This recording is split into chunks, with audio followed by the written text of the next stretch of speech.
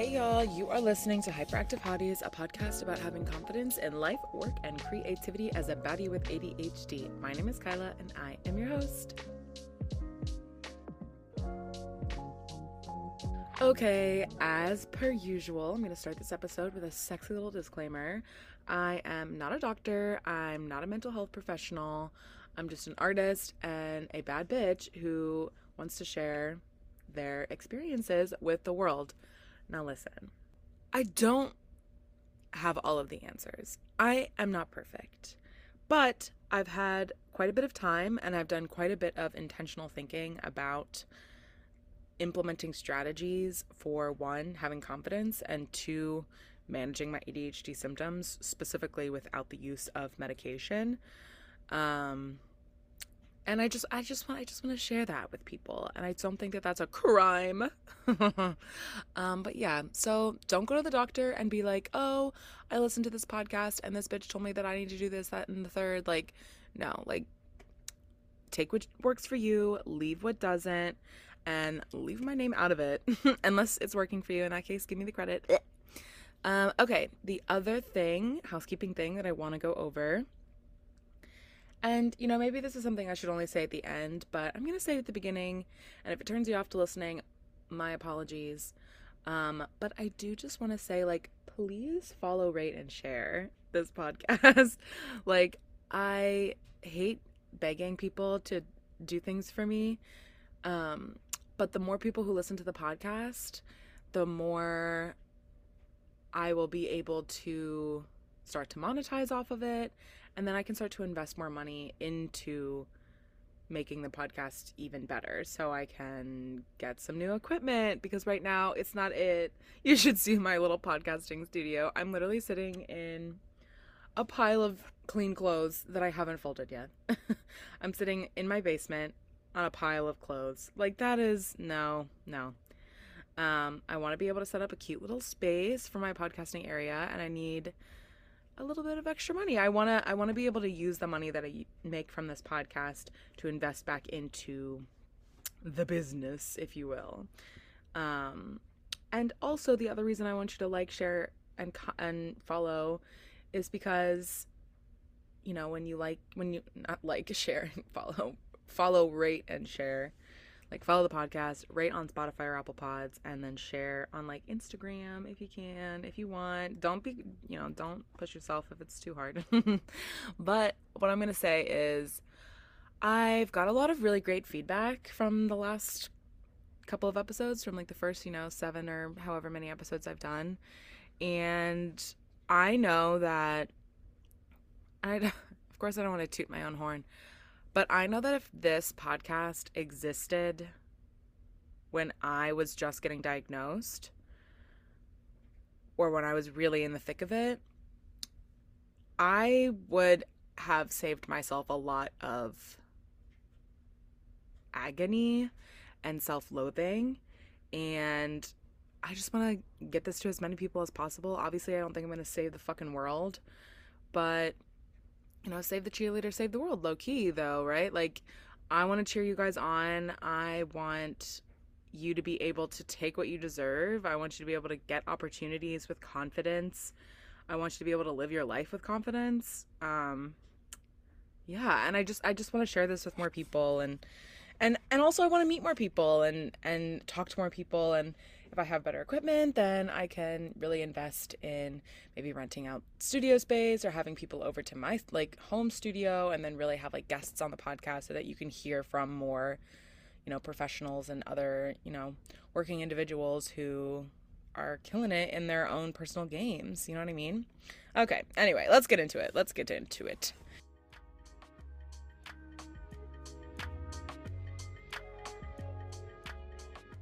Today, we are talking about ADHD and creativity. So I'm going to talk a little bit about just, like, general creativity and the ADHD brain. And then I'm also going to talk about, like, my own personal experience in building a career, like a creative career, in the arts and in the, culture sector. So, first thing I want to talk about is out of the box thinking. So I read this article and I skimmed it. I'm going to be honest with you.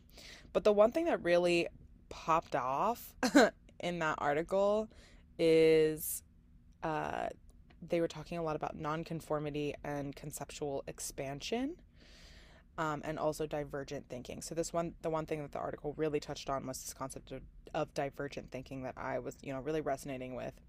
And their definition of divergent thinking is the ability to think of many ideas from a single starting point. And I think that this is something that I never really understood, like, wasn't the norm. Like, I think for a lot of non ADHD people, when they encounter a problem, they think of a solution, like one solution. And if that solution doesn't work, not always, but I have noticed that sometimes people work very hard to try to make that solution work, or they spend a lot of fucking time, like, working on that personal, like, that one solution that they came up with, regardless of the information that they've received that it does or does not work. You know what I mean?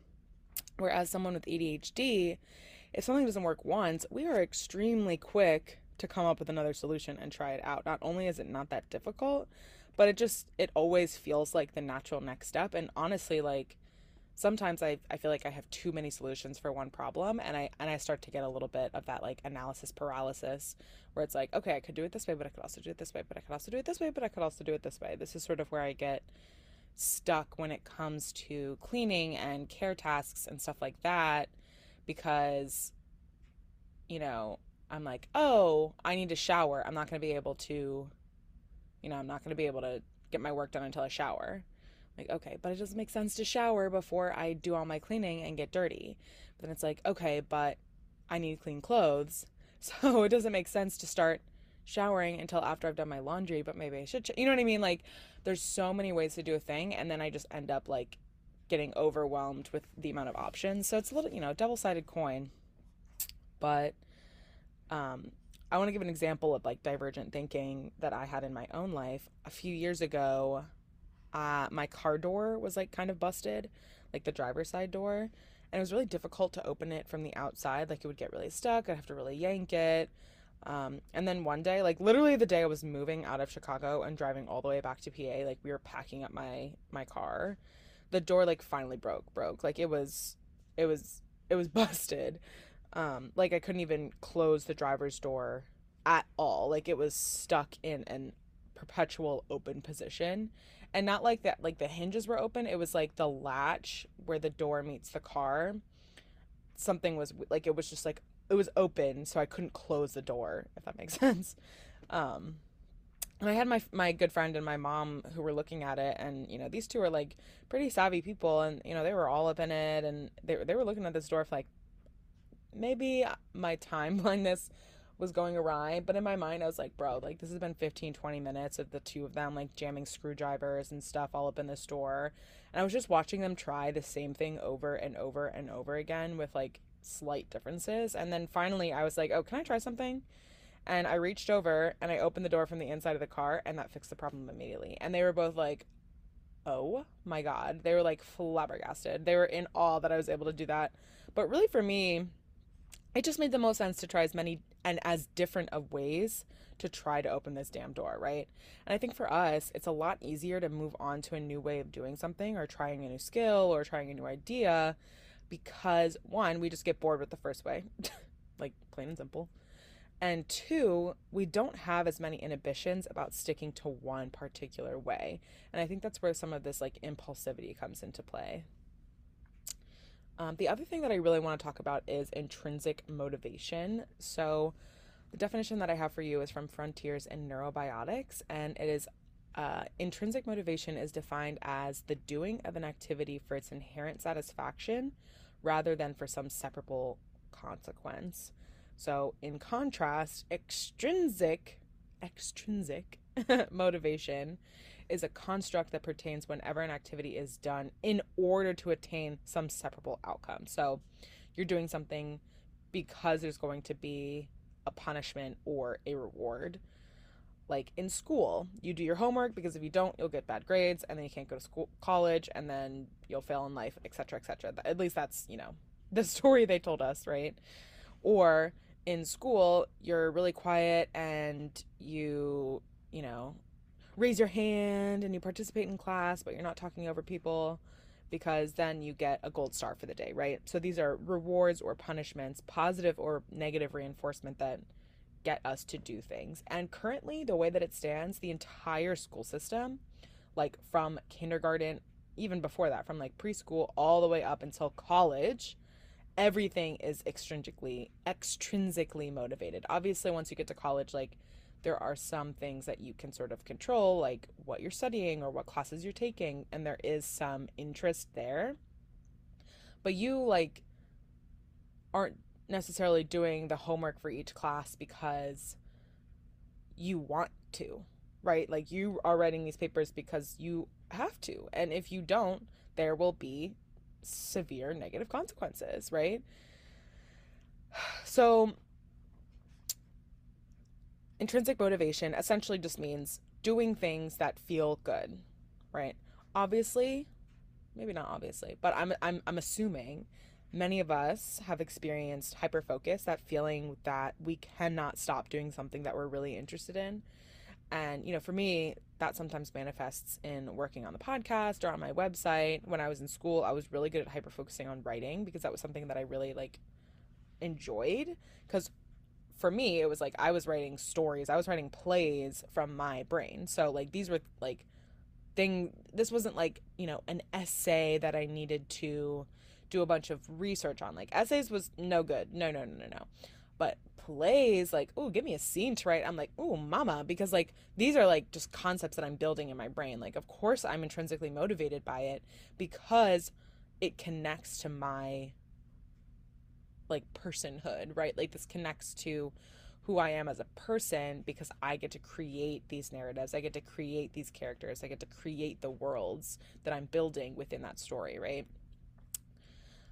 But other things like reading or completing math problems weren't as interesting to me. So I had a really hard time sitting down and actually doing them. The other thing, when I was in grade school, was theater. No one was forcing me to audition for shows or, go to rehearsal every night. I chose to do this thing because I enjoyed it. And there was no real benefit to it other than, the glory of being on stage. But also, looks good on a college resume, blah, blah, blah, blah, right?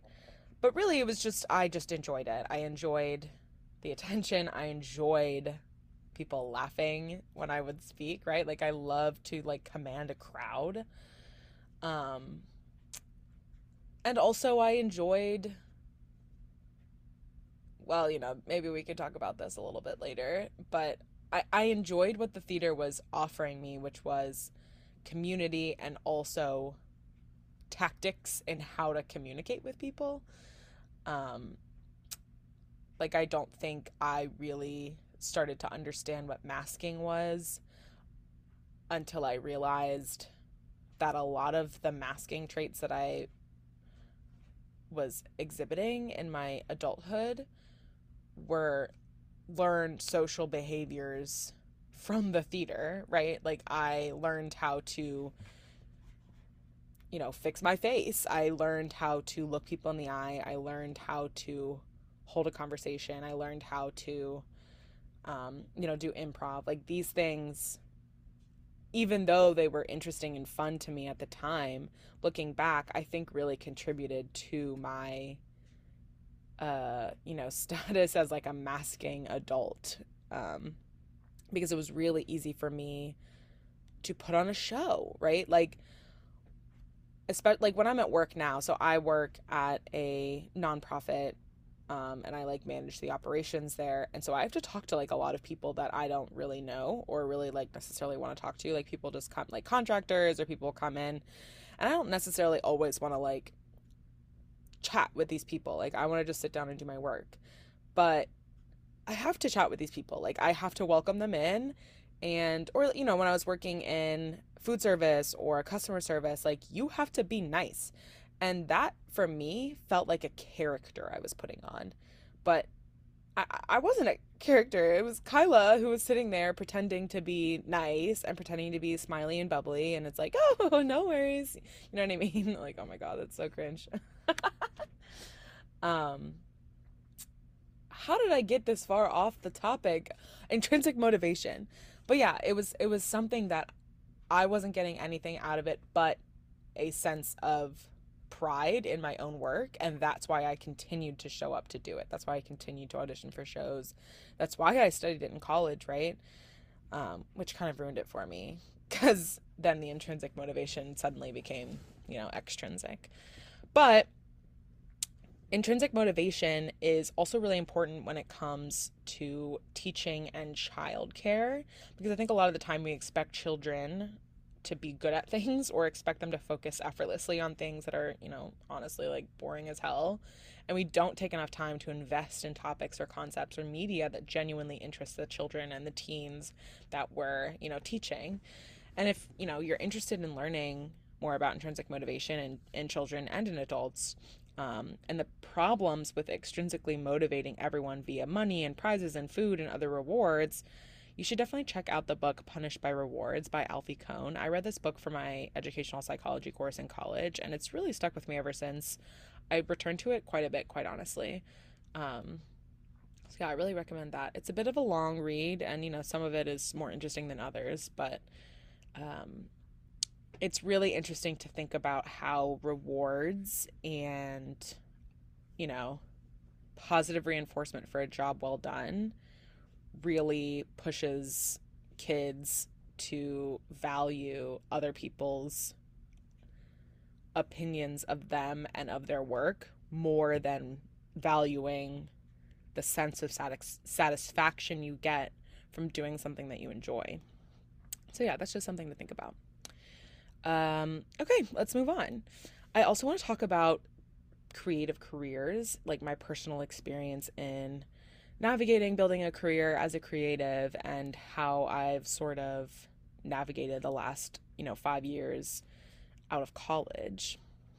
So I started my, quote unquote career in the theater, and now I manage the operations of a national historic site. So I've been around the block in the arts and culture sector, but I've worked in house management, theater admin, arts education, and also just making art, right? And for me, I think a lot about the term shadow career, and I don't know if Julia Cameron originated this term or this concept, but I think I first read about it in Julia Cameron's The Artist's Way. And essentially, it just means that creative people who are artists in their young adult lives or in their childhood end up sometimes choosing careers that are tangentially related to the thing that they, really want to be doing, for better or for worse, I guess. So, for example, like if you grew up, as a musician or you were in bands a lot, and now your job is, you work for Spotify or you work for a recording label or like a recording studio, or you are like a music editor or like the manager of someone's band, right? You're tangentially doing the thing that you want to be doing, but really you're just supporting other people doing that thing. And for me, I was working at a theater in Chicago, and that's what I wanted. Like, I was like, I'm going to work in a theater. I don't care what I have to do. I will, clean off tables and sling coffee, which is what I ended up doing, right? Like, I was working in a cafe in a theater, and then eventually I moved up into the administrative, like, portion of things. But as I was, sitting at my little computer doing my little types, I was like, I am not doing the thing that I want to do. Like, I was processing payments for artists who were doing the things that I wanted to do. And I was sending emails to board members to schedule a meeting with my boss. And I'm like, what am I even doing at this point, right? Like, I'm not writing, I'm not acting, I'm not like getting myself out there, I'm not making connections, I'm just watching it happen. And then I sort of get this feeling that I'm making it happen, but really I'm just watching it happen. I'm just watching it from the sidelines, or I'm watching it from, you know, not necessarily the sidelines, but from the outfield, I'm sort of watching all the action happen. uh I don't know why I'm trying to do sports metaphors, lol. um but yeah, personally, I genuinely enjoy administrative work, and I never thought I would say that. I enjoy when things are easy to navigate and understand, and I think a lot of what administrative work is just creating systems with ease, and I get a lot of joy out of creating systems. And I think a lot of that is because of my ADHD uh, diagnosis, and just sort of having to create systems for myself that work for me, and then being able to implement those types of systems and things that are like, easy to navigate within working environments. I really enjoy doing that kind of stuff. But for a while, I like hated administrative work. I was like resentful that like I said, I was watching other people do the things that I wanted to do, and I was supporting them, which, there's some, value in that, but really I didn't have the time or energy to be doing the thing that I wanted to do, because I was putting so much time and effort into doing this shadow career. And I was working in that theater doing, customer service and administrative work, and I was trying to convince myself, like, I'm making connections and I'm networking. Like, this is net positive. Like, I'm working on my like network. You know what I mean? Like, I like was trying to convince myself that this was actually work that was benefiting my artistic career. And in some ways that was true. I made a lot of friends who ended up being collaborators, or we've just continued to be good friends and supporters of each other. So of course there were some pros, but I wasn't really networking. I was making oat milk lattes for people who were doing things that I yearned to do, and I would ask them, like, how are you doing today? Like, that's not networking. And like, yeah, I was just trying to convince myself that I was genuinely being creative, but I was making sandwiches. I was sending emails. These were two different jobs, obviously, but I digress. Uh, but when it comes to like food service specifically, regardless of whether you're in like a theater or a museum doing food service, or you're just at, a regular Cup of Joe cafe, there's a lot of pros to that kind of job. There's a flexible schedule. Usually you end up working with like other creatives and other artists who don't want to like be pencil pushers at a like 9 to 5 job. And often like everyone I've ever worked with in a coffee shop, I've worked at like multiple coffee shops, like everyone is kind, everyone is creative. And I got to be surrounded by, when I was working in the theater as a barista, I got to be surrounded by the kind of art that I wanted to be making at the time. And also I got free coffee. So, there were pros. It didn't require a lot of brain power to make coffee and food, and I could reserve that brain power for my creative things. Like, I remember some of the most writing that I got done while I was in Chicago was when I was working at the coffee shop, because I would just show up like a few hours early for my shift.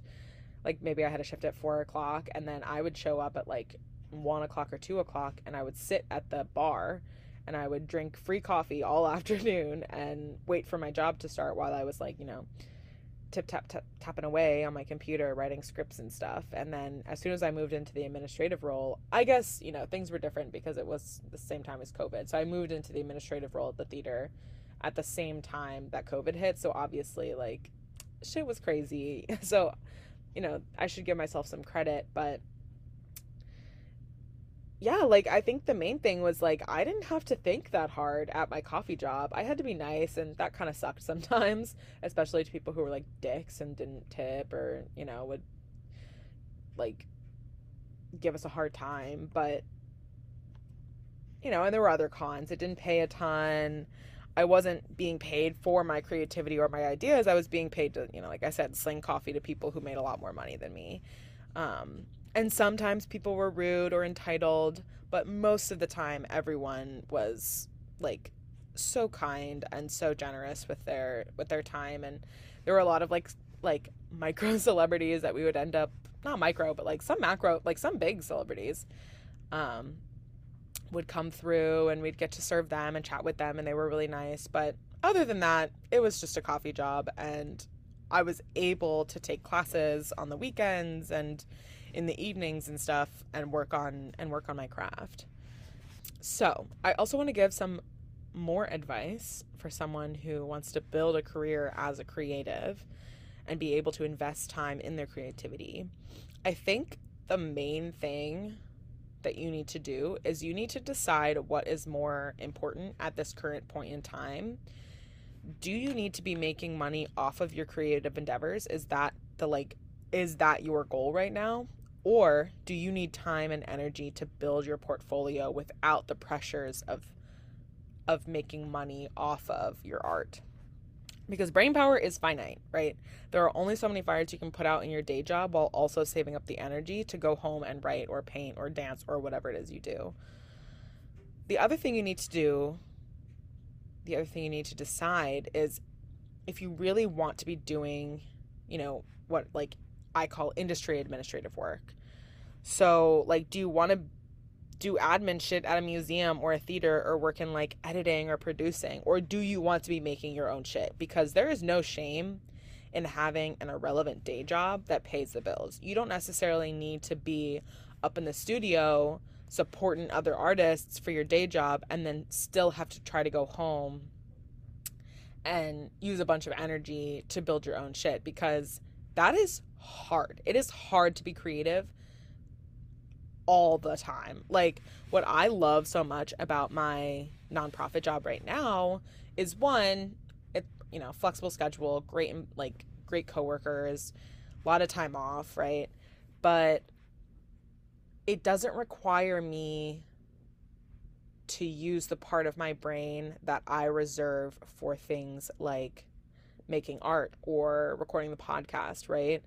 I'm just click-clacking away on my computer. I'm just filing things. I'm paying bills. I'm not just doing these things. There's lots of things I do at this job. But it is nourishing for me to have a job that pays well and also doesn't require me to use the part of my brain that I want to reserve for creative endeavors. And that was my most important thing right now. It's like, I could be working at, a museum or like an arts organization and get paid a lot less, and more often than not do a lot more stuff that's going to stress me the hell out. And then I'll go home and I don't have time to like write, or I don't have time to like, sew or work on my books or whatever. So, that's something that you really need to decide. Is that do you want to be in the industry doing stuff that isn't what you want to be doing? Or do you just want to have a job, make money, and then be able to build your portfolio on the side? But of course, there is value in getting the behind the scenes experience of the administrative side of things, especially if you want to start your own business someday, or if you plan to work for yourself as an artist, like as a creative. Like, you're going to have to learn the administrative stuff. So you might as well get paid while you learn the ins and outs of your respective industry, right? So, like if you're an artist, there's a lot of benefits to working in a gallery, right? Like, you're meeting people, you're learning how artists build relationships with gallerists, right? Like with sellers, with people who are going to be champions of your work. And, you're learning how to make those connections. You're not just sitting at a desk and typing. Honestly, every time I go to like a big gallery, especially in New York, there's always like just like some like 26-year-old girly sitting at like a desk with absolutely nothing on the desk but just her MacBook. And I'm like, and there's no one in the gallery ever. So it's always just so confusing to me. And sometimes they say hi and sometimes they don't.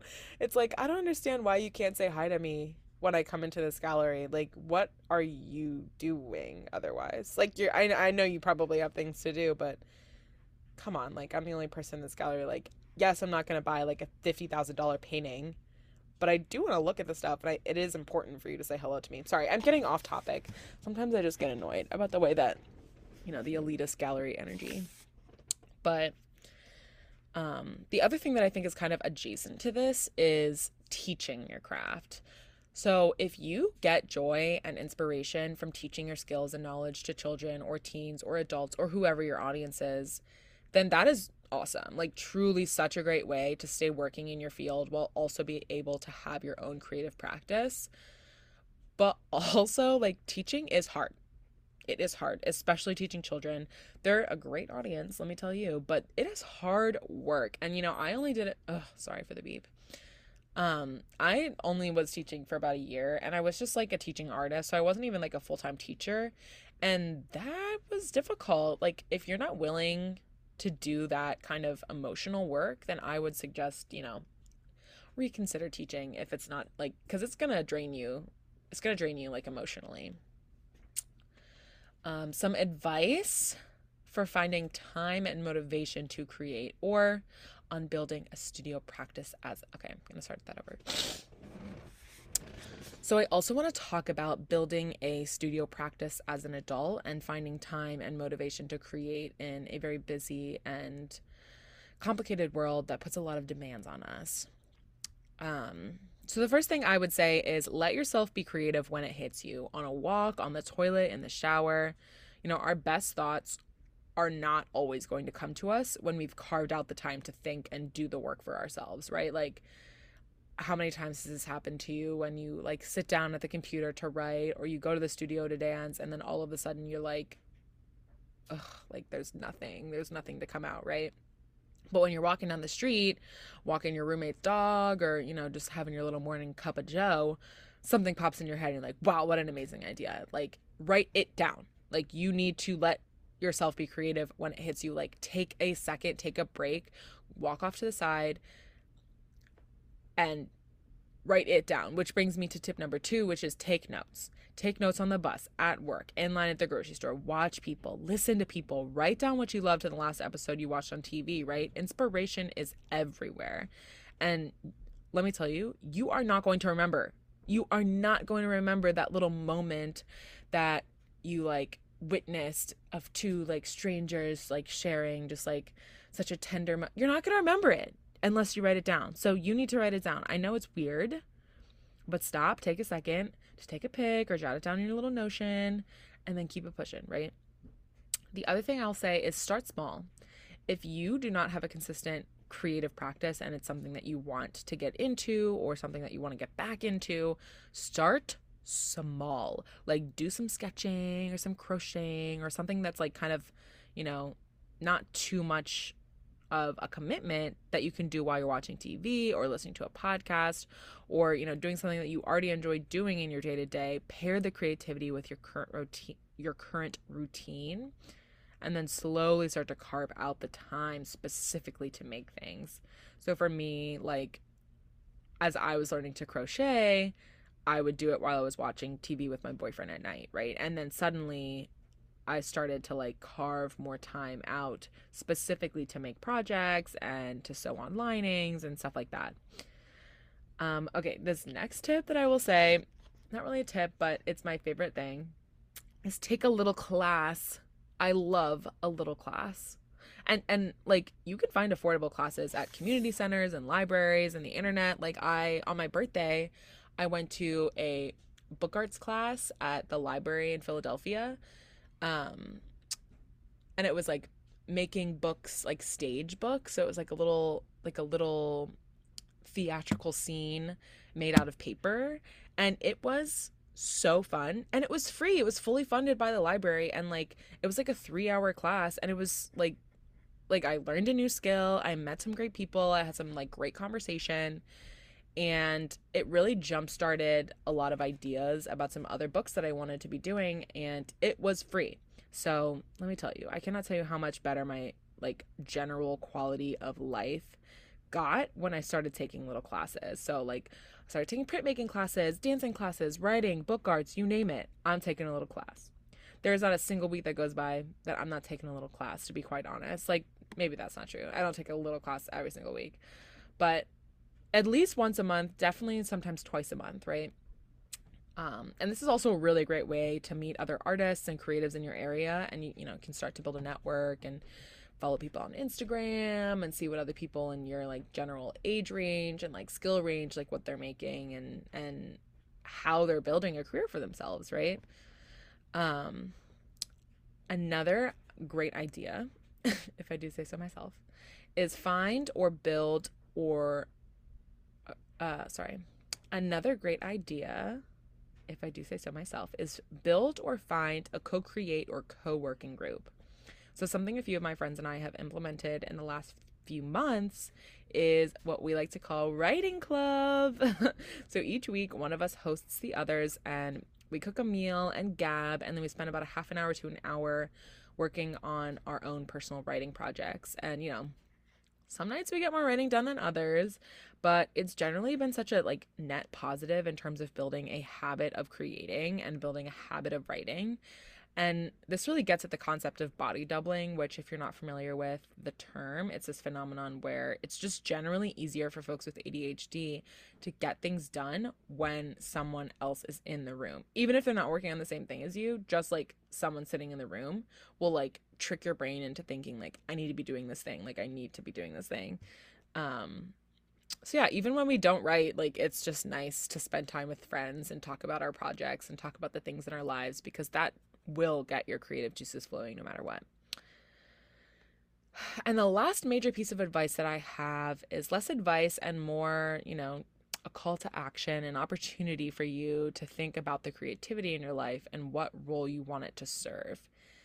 So like, is this something, is your craft, is this something that you genuinely want to build a career out of?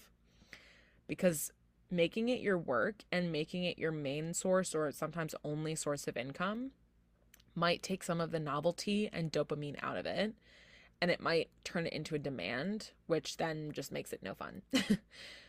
You know, like, is that something that you really want to get yourself into, or is this a practice that you want to build out of a sense of self-care and recreation? Because there's no shame in being someone who doesn't want to make money off of their art.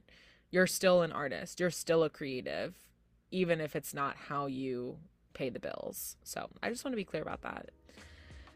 Okay, let's get to the hottie hot take.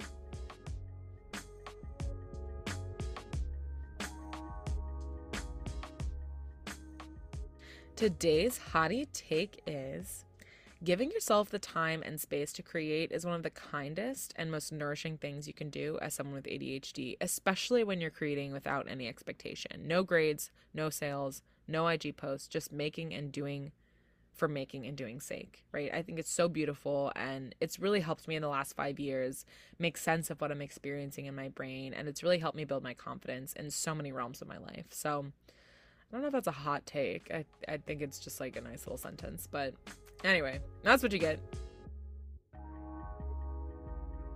Thank you so much for listening to the show. I really appreciate you stopping by, and of course, I hope you stick around. Make sure to follow the podcast at Hyperactive Hotties on Instagram, and if you want to follow my personal account, it's at Kyla Makes Art. That's KYLAMAKESART. If you want to subscribe to my newsletter to stay up to date about new stuff going on in the land of hyperactivity, such as new episodes, resources, and more, you can go to tinyurl.com/hottie-email to sign up for my newsletter. And definitely make sure to subscribe to the podcast so that you can be notified when a new episode comes out. We are on Spotify and we are on Apple Podcasts. So until next time, stay grateful, stay sexy, and take care of yourself. Bye.